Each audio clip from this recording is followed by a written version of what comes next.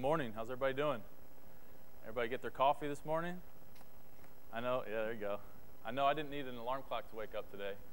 That storm woke me up. And I also don't need a pool because my backyard is now a pool. But speaking of pools, we're going to go ahead and just dive right in today. If you have your Bibles, go ahead and open them up to the Gospel of Matthew, chapter 28. And a few weeks ago, we celebrated what is for Christians the greatest holiday of the year, which is Easter, the Easter weekend, Good Friday, and Easter Sunday. And if you were with us, Graham went through the account of the death and the burial and the resurrection of Jesus in Matthew 27 and 28. And we're going to pause from his series in Hebrews, and we're going to kind of pin the tail on the donkey and finish up Matthew 28. All right, so you may already know what's at the end of Matthew 28. It's some of the most famous verses in all the Bible, and it's known as the Great Commission, and it kind of comes to us as a last will, in a sense. Except I guess this was given after Jesus had already died, so it's kind of different in that way. But anyway, let's go ahead and dive in, and we'll read Matthew 28, verse 16 to 20. Now the 11 disciples went to Galilee, to the mountain to which Jesus had directed them. And when they saw him, they worshipped him, but some doubted. And Jesus came and said to them, "All authority in heaven and on earth has been given to me. Go therefore, make disciples of all nations, baptizing them in the name of the Father and of the Son and of the Holy Spirit, teaching them to observe all that I have commanded you. And behold, I am with you always to the end of the age." Now, like I said, these are some of his final words before he was almost magically taken up into heaven. Have you ever read how this happens? Jesus is in Jerusalem, and he's sharing with his followers. And as he's talking, he just starts to levitate off the ground, and he's lifted up into the sky. And some of you don't believe me.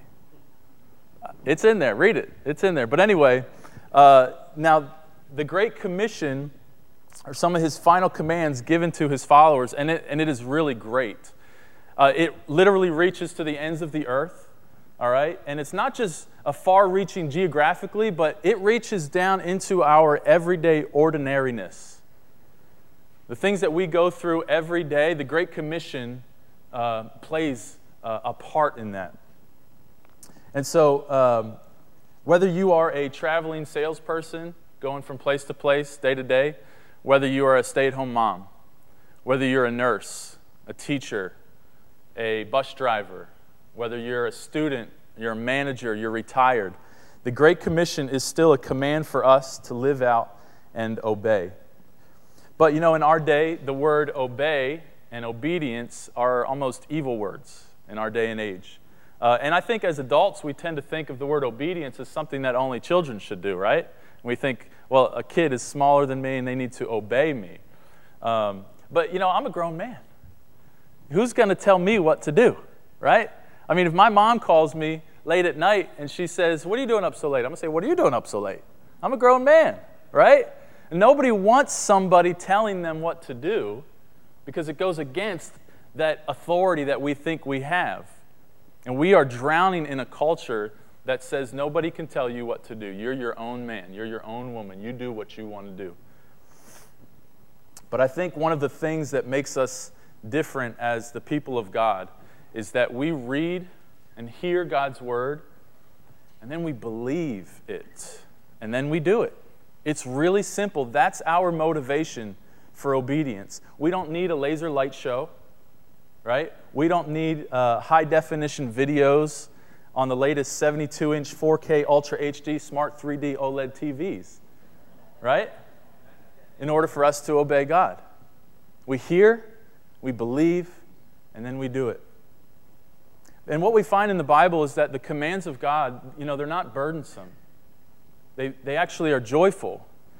Well, they feel like work, don't they? When we don't want to do something, it feels like work because it goes against who we are, right? But for the person who is trained in obedience to God's word, it brings joy, and it brings peace, and it brings strength to get us through even the hardest of life's trials. And so I think that's what sets us apart from those who may come in through these doors and hear God's word and nothing happens because they don't have the Spirit of God in them. They don't hear and believe. And so before we sit down and we really eat from this delicious section of Scripture, we kind of need to set the table. In order for us to see what's going on in this passage, we need to go back further than the death of Christ. We need to go back to Matthew chapter 26. So follow with me if you can. The plot to kill Jesus has begun, all right? Judas has betrayed Jesus to the chief priests, and they give him that blood money. And Jesus celebrates the Passover with his disciples. They sing a hymn, probably Rock of Ages, right? And then they leave there and they go to the Mount of Olives. And just before that famous prayer of Jesus in the Garden of Gethsemane, Jesus says this in Matthew chapter 26, verse 31. He says, "You will all fall away because of me this night. For it is written, I will strike the shepherd, and the sheep of the flock will be scattered. But after I am raised up, I will go before you to Galilee." So, did you catch that? But after I am raised up, I will go before you to a little participation. Where's he going to meet him after he's raised? Galilee. There you go. All right. So again, look at chapter 28. We're going to go ahead now to chapter 28, and I'm going to read fast. Okay? You ready for this? We're going to have it up on the screen, I think. Now, after the Sabbath, toward the dawn of the first day of the week, Mary Magdalene and the other Mary went to see the tomb. And behold, there was a great earthquake, for an angel of the Lord descended from heaven and came and rolled back the stone and sat on it. His appearance was like lightning, and his clothing white as snow. And for fear of him, the guards trembled and became like dead men. But the angel said to the women, "Do not be afraid, for I know that you seek Jesus who was crucified. He is not here." Where is here? Where's the here? In the tomb, right? And where's the tomb? Jerusalem. "For he has risen, as he said. Come, see the place where he lay. Then go quickly and tell his disciples that he is risen from the dead. And behold, he is going before you to Galilee. There you will see him. See, I have told you." Now, let's just take a quick time out. The word behold, it's an old-fashioned word, right? We don't really use this word. Does anybody use the word behold in their natural course of conversation? Right? You do? Awesome. Awesome. Well, listen, I don't use it, all right? And, some of you may know that my wife and I, we just had our third child just a few weeks ago. And when people ask me about, what was it like when she was in labor? And, I don't say, she woke me up at 3:30 in the morning, and we went to the first hospital, and then we said, no, we'll go to the second hospital. And behold, she brought forth a son, right? I don't say that. But I mean that, don't I? I mean, I have a baby boy. It's important. Listen to what I'm going to say. That's what behold means. Whenever you see the word behold, listen up, because something important is coming. And by the way, behold in the book of Matthew is used 40 times. 40 times. 5 of them in chapter 28. 5 of them. You think he's trying to tell us something important? And the angel is saying, he's not dead anymore. Behold, you're going to see him again in Galilee. In Galilee. And then again in verse 10, check this out. Jesus appears to the women that went to the tomb and says, "Do not be afraid. Go and tell my brothers to go to Galilee. There they will see me." So, any Bible nerds want to take a guess at how far they think Galilee is from Jerusalem? Anybody? Well, it's roughly 70 miles from Galilee to Jerusalem, or from Jerusalem to Galilee, right?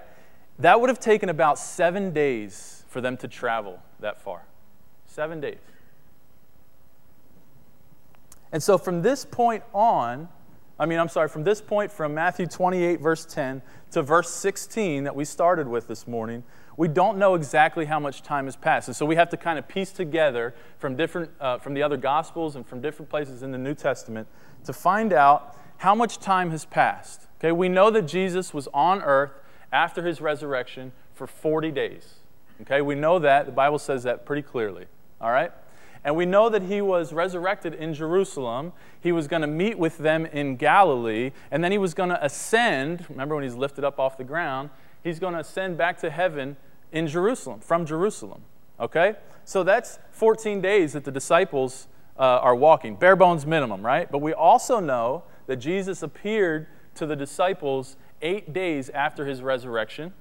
And that's when, remember when he met with Thomas and he said, Thomas, put your hand here. See that I have a body, I'm alive, right? I'm not a ghost. And so, and also remember that the disciples, that Jesus met with the disciples. Anybody remember what they did after the resurrection? They went to Galilee, and what happened? Where did the disciples go? Anybody remember? It's kind of class participation today. Well, they went back to fishing. They went back to fishing, you remember that? And it was probably not just so that they could eat something. It was probably, they probably restarted their business again. They're out in the middle of the night, they're fishing. Remember, Jesus comes to them on the shore, and they don't recognize them. And he says, have you caught anything? And they said, no, we haven't caught anything. Throw your nets on the other side. Remember that? And then he eats with them. He eats breakfast with them. And he shows himself to his disciples. And then he asks Peter those famous words. Those famous words, do you love me more than these? You remember that? And so he appears to them at Galilee there. But then there's this strange thing that Paul says in 1 Corinthians 15:6. I think I have this up on the slide. 1 Corinthians 15:6, Paul says, then he appeared, so Jesus appeared to more than 500 brothers at one time, most of whom are still alive, though some have fallen asleep. And so, okay, so this is just me guessing, okay, with the help of a bunch of commentaries. But I believe that this meeting in Galilee that Jesus first told them about in Matthew 26, and then the angel told the women about at the tomb, and then Jesus reminded the women after they were leaving the tomb, this meeting in Galilee was this meeting of the 500 brothers. And likely there may have been more than just 500 there, right? And it makes sense to me that this meeting would be in Galilee because we know that when you read through the Gospels, most of the people who responded well to Jesus were in Galilee, not so much in Jerusalem. He was warmly received in Galilee for the most part. And when you look at the weight of this Great Commission passage and the importance of it, it would make sense to me that this meeting happened with those 500 brothers. So that brings us now to verse 16. So all of that was just kind of setting the table to this passage that we opened up with today. So let's go ahead and throw that big passage back up. Matthew 28, verse 16 to 20. It says, now the 11 disciples went to Galilee, to the mountain to which Jesus had directed them. And when they saw him, they worshipped, but some doubted. You know, I always try to put myself into the shoes of the disciples when you read in the Gospels and just try to picture what would it be like to hear Jesus say this in this context, in this way, and to hear, you know, the force and the weight of which he would say something. And when Matthew writes, when they saw him, they worshipped him, and some doubted, I'm like, yeah, that makes sense. I mean, think about it. It had been a pretty crazy month for the followers of Jesus, okay? And here they are back in Galilee because some of them heard. Now remember, when Jesus appeared to them, he's not appearing to the 500 at once at the beginning. They're only hearing about him. Some of the disciples had seen Jesus, and the women had seen Jesus, but not everybody. And so the news was beginning to ripple out and saying that Jesus is alive, and there's just these rumors going around. And this group of believers had followed Jesus. They had given up their normal way of life to be with him for some of them for 2 years or more. And oh, by the way, this guy that they are disillusioned by because they had followed, they'd given up their normal way of life, he dies. But before he did that, he predicted he was going to die, which that's not a big deal, I guess. I predict my death too, right? But he predicted that he was going to rise again. And so this man who had predicted this, they see him. He comes to them and they see him, and Matthew just so simply puts, they worshiped him, but some doubted. I'm like, yeah, that's what you do. When you have seen Jesus and then you saw him die, and then you saw him buried in the ground, and then you see him again, yeah, that's what you do. You fall down on your face in worship of this God-man, right? Or you just start rubbing your eyes and scratching your head and like, there's no way. Is that him? Is that him? That can't be him. That's what you do, right? That's the natural thing. And listen, there's no condemning tone in this passage.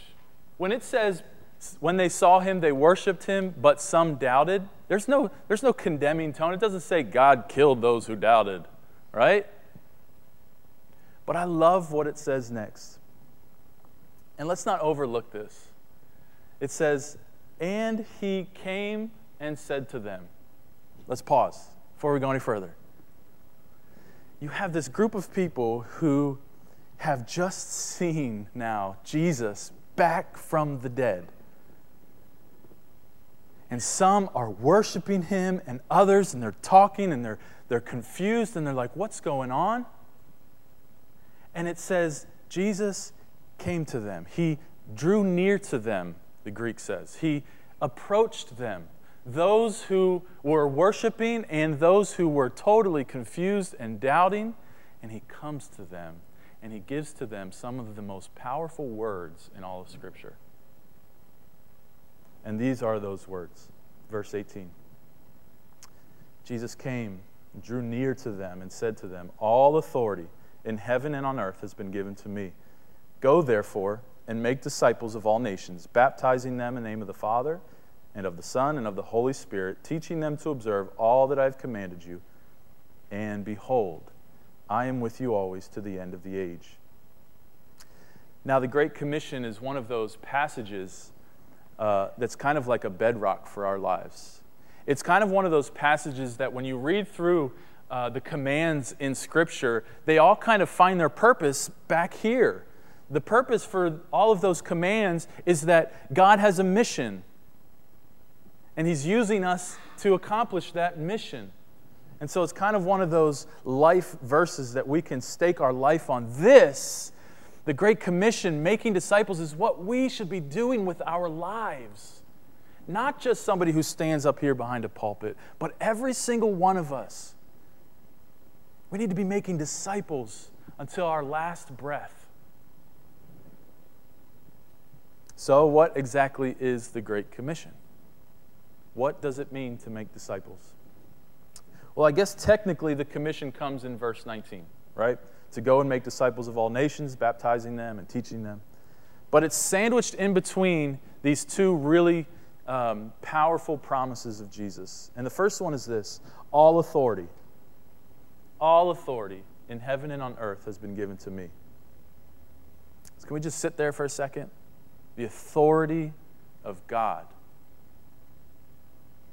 And we just need to kind of feel the weight of what that means. That means that Jesus can do whatever he wants to do, whenever he wants to do it, to whomever he wants to do it to. Nobody causes him to act. He does it completely of his own free volition.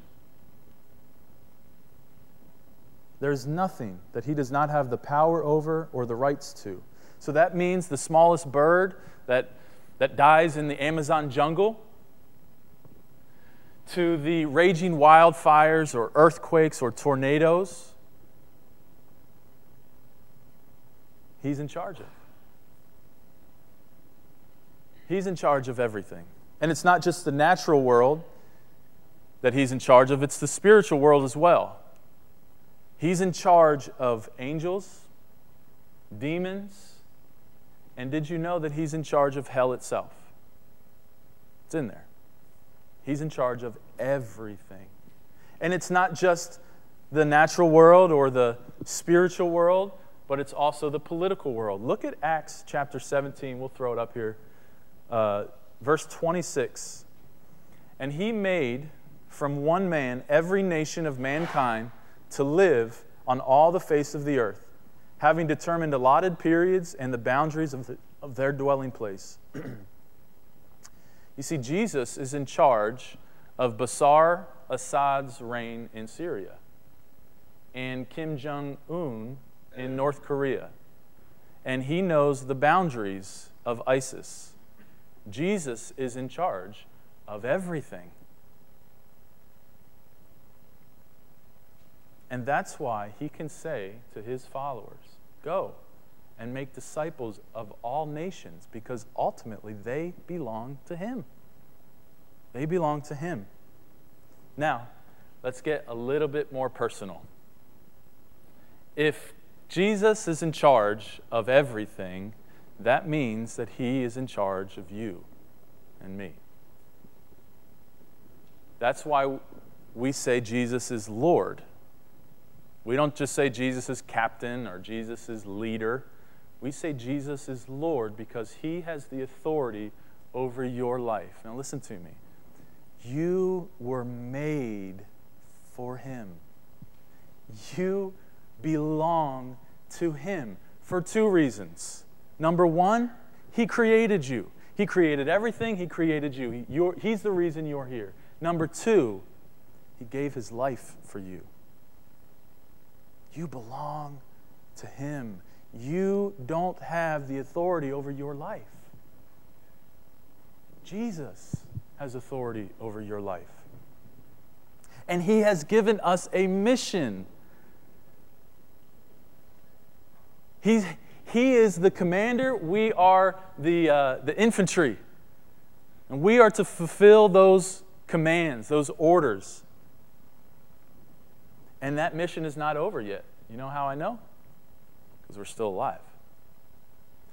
The mission isn't over until we've breathed our last or Jesus returns. And so Jesus having authority over all things, including us, means that when we go and we are on this mission, we can't fail. We can't fail. It's impossible. It is a win-win situation for us. For when we go and make disciples and they respond in faith and they begin to worship and then they go and make disciples, we win, right? And whether we go and make disciples and they can't stand us and they reject God's word and they don't worship him, guess what? We win because we are being obedient to our commander. We are being obedient to the one who has all authority. It's a win-win situation and we can't fail. And now, I don't want anyone in here to be intimidated, okay, by this Great Commission, because it is a huge task, is it not? When it says make disciples of how many nations? All, not one or two, all nations, okay? So obviously this isn't a job just for Fellowship Bible Church in Jacksonville, Texas, right? But it is a command for you and I, and it's not just for certain people. Hear me, it's not just for those weird people who go to Nigeria. Right? It's not just for missionaries, for pastors, for people who go to Bible school. It's for every one of us. Remember how I said that the Great Commission is far-reaching. It reaches to the ends of the earth, but it reaches down to our everyday ordinariness. Right? We get to go and share the gospel in our everyday lives and make disciples of those that we come across. Now, the main emphasis in verse 19 is to make disciples. Okay, and that's what we've been talking about. And there's three words that Matthew uses to describe what it means to make disciples. And those three words are go, baptize, and teach. Okay, so those three words, okay, I'm not an English person in here. I actually failed English several times in school. But those apparently are called participles, all right? I have no idea what that means. But those of you that do, you'll understand. So those three things describe the main thing, which is make disciples. So the first one says go. The first one is go, therefore. And I think that word go gets overlooked or ignored or explained away because most of us in here are not going to pack up our bags and go to another country, are we? But we can't ignore this word go. We need to put ourselves in the shoes of the disciples. And what do we know about their lives after they see the risen Lord and he ascends from the earth? What do we know about what they did? They went. They went literally to other nations to make disciples. And so they were obedient to the command to make disciples by going. They went, plain and simple. Okay, so we can't explain it away some other way. You have to go. Okay? And I have been praying as I have prepared for this message. I have been praying for someone, at least one person in here, or one family, that you would be willing to give up your house and your home and the family that you're near and go to a place where people do not know Jesus to go and make disciples. I've been praying that someone in here would do that. It wouldn't make me mad if you all left. But I know that's probably not going to happen. And so what do we do for those that are not going to pack up our bags? What do we do with this word go? And some of you are like, well, Brett, my neighbors need Jesus, right? America's going to hell in a handbasket. Yes, I know. All right? I know this. I hear it all the time. So what do we do with this word go? Well, very simply, the word go means that they aren't coming to you. They're not coming to you. Wouldn't it be great if you could just do whatever you wanted to do and people would come to you and say, I really want to know what it's like to follow Jesus. Please tell me, help me. Right? But they're not. And so Jesus says, go to them, those who are not disciples, those who do not worship. Go to them and make disciples. And so that means as you're going to school, make disciples. As you are going on vacation, make disciples. Yes, even on vacation. As you're going throughout your day at work, make disciples. And as you're at home and you have kids running around and you're stepping on Legos, make disciples. And for those in here who are parents or grandparents, listen, God is calling us to make disciples of our kids first and foremost. Fathers, we are to be shepherds of our families, just as a pastor is a shepherd of a church. We are to worship with them and pray with them and read to them. To make disciples of our children, God has given us that mission. And so go, therefore, and make disciples of your own household. And that might not mean that you go to another country. Like I said, I wouldn't be upset if some of you went to Nigeria or Nepal or Nicaragua or any other country, may or may not start with the letter N. All right? But it might mean that you need to go to another city. It may not. But God may be calling some of you to do that. Now, the second word that kind of supports the main idea in make disciples is the word baptize. Now, baptism, at least from my perspective, in the things that I've heard and seen, baptism has become one of these secondary issues, right? Because we always say that salvation is by faith alone in Christ alone, right? And it's true. So if that's all it takes, okay? We accept the gospel and we believe the gospel. We don't need to be baptized in order to be saved. And so we have to ask ourselves, why then did Matthew say, go, make disciples, and baptize them? Why didn't he say, preach the gospel? In Luke and in Mark, they say, preach the gospel. So why doesn't Matthew say it? Well, I think, for one, that when the disciples went to the nations to baptize or to make disciples, baptism became such a normal thing, a normal occurrence, that if someone wasn't baptized, then there was reason to believe that they were not genuine in their faith. If someone wasn't baptized, that means that there was probably some reason to doubt whether or not they were genuine with their faith. And that's just how it was. It was a normal, everyday thing. And he didn't say, go preach the gospel, because the readers of Matthew knew that baptism, man, it is loaded with the gospel. It is loaded. It is a beautiful, vivid picture of what the gospel is. Think about it. Those of you that have seen or been baptized, you go down under the water and you say into the world at that point, I'm dead to my sin. I'm dead to it. I am no longer Lord over my life. I'm dead. And just as Jesus was buried in the ground, I'm buried. And then we come up out of the water and we're shouting to the world that I have a new life, that my sins have been washed away because of what Jesus has done. And just as Jesus came back from the dead, I come back in newness of life. And so baptism is loaded with the gospel. And that's why I don't think Matthew has to say, go and preach the gospel. Because when people are baptized, man, they're preaching the gospel. And so when we go and we share the gospel with others, let's not shy away from saying, you must be baptized. Understanding all what that means. We might have to explain it to them. It's a weird thing. People just think it's some religious ritual that we do. But no, it's way more than that. And of course, it's important to know that Jesus is not just calling us to go and to call people to be baptized. But it says, but we must teach others what it means to obey Jesus. Go therefore and make disciples of all nations, baptizing them in the name of the Father and the Son and the Holy Spirit, teaching them. Now, I think first what this means is that we need to understand that the gospel is not just a doorway to our life with Christ.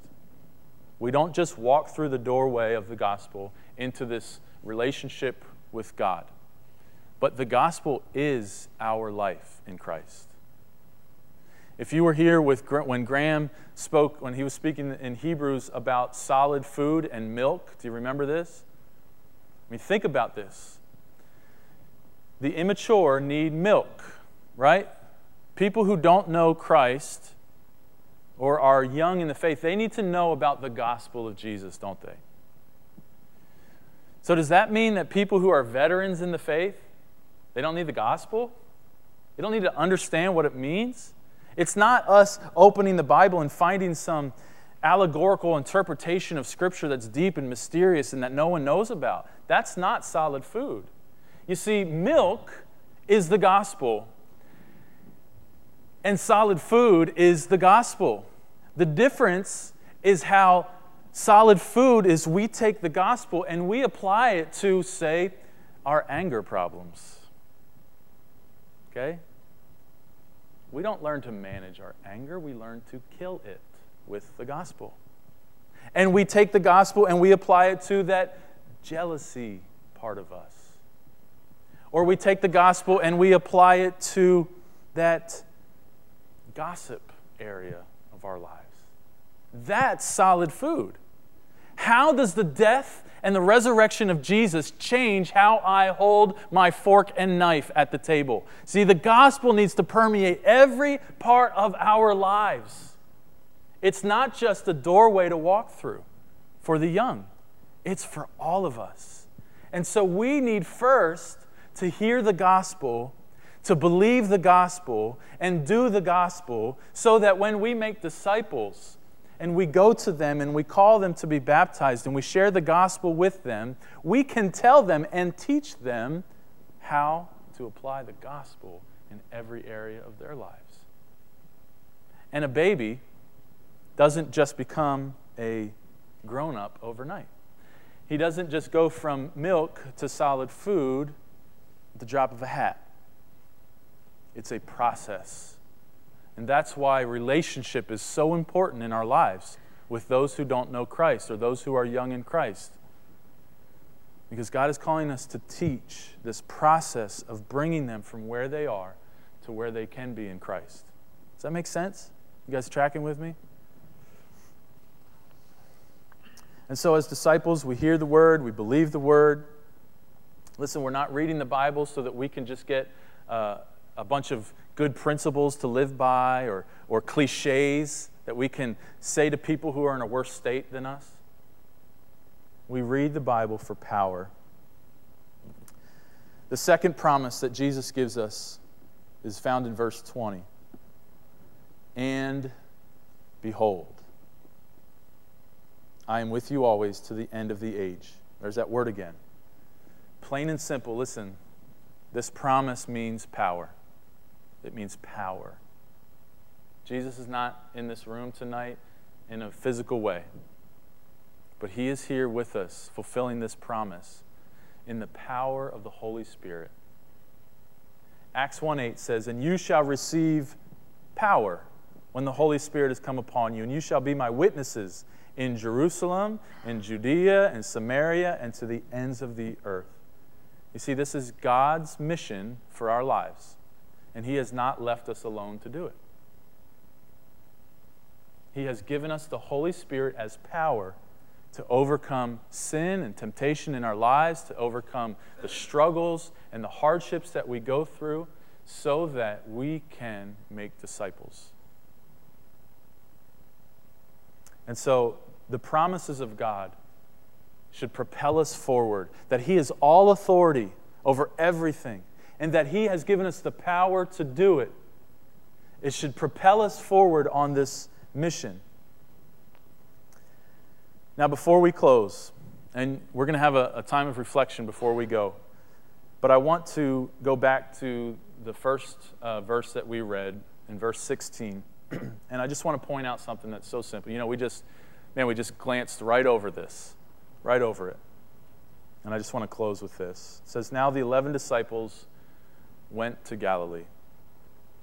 You know, it just seems so simple to say, but nothing happens except to those who are available to have it happen.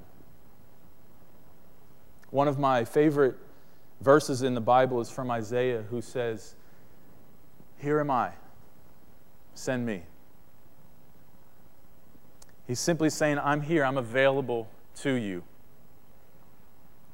And it's really the starting point for our lives. If we want to have an impact on our world, we have to be there. The disciples were there. They went to see Jesus. They had enough desire in their hearts that made themselves available to him, and so they went to Galilee. And because they were there, just because they were there, Jesus spoke these words to them.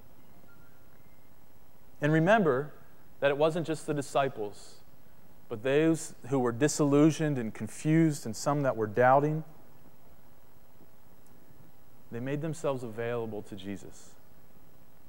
Would you think about the authority of Jesus and the command to make disciples of all nations, remembering his promise to be with us?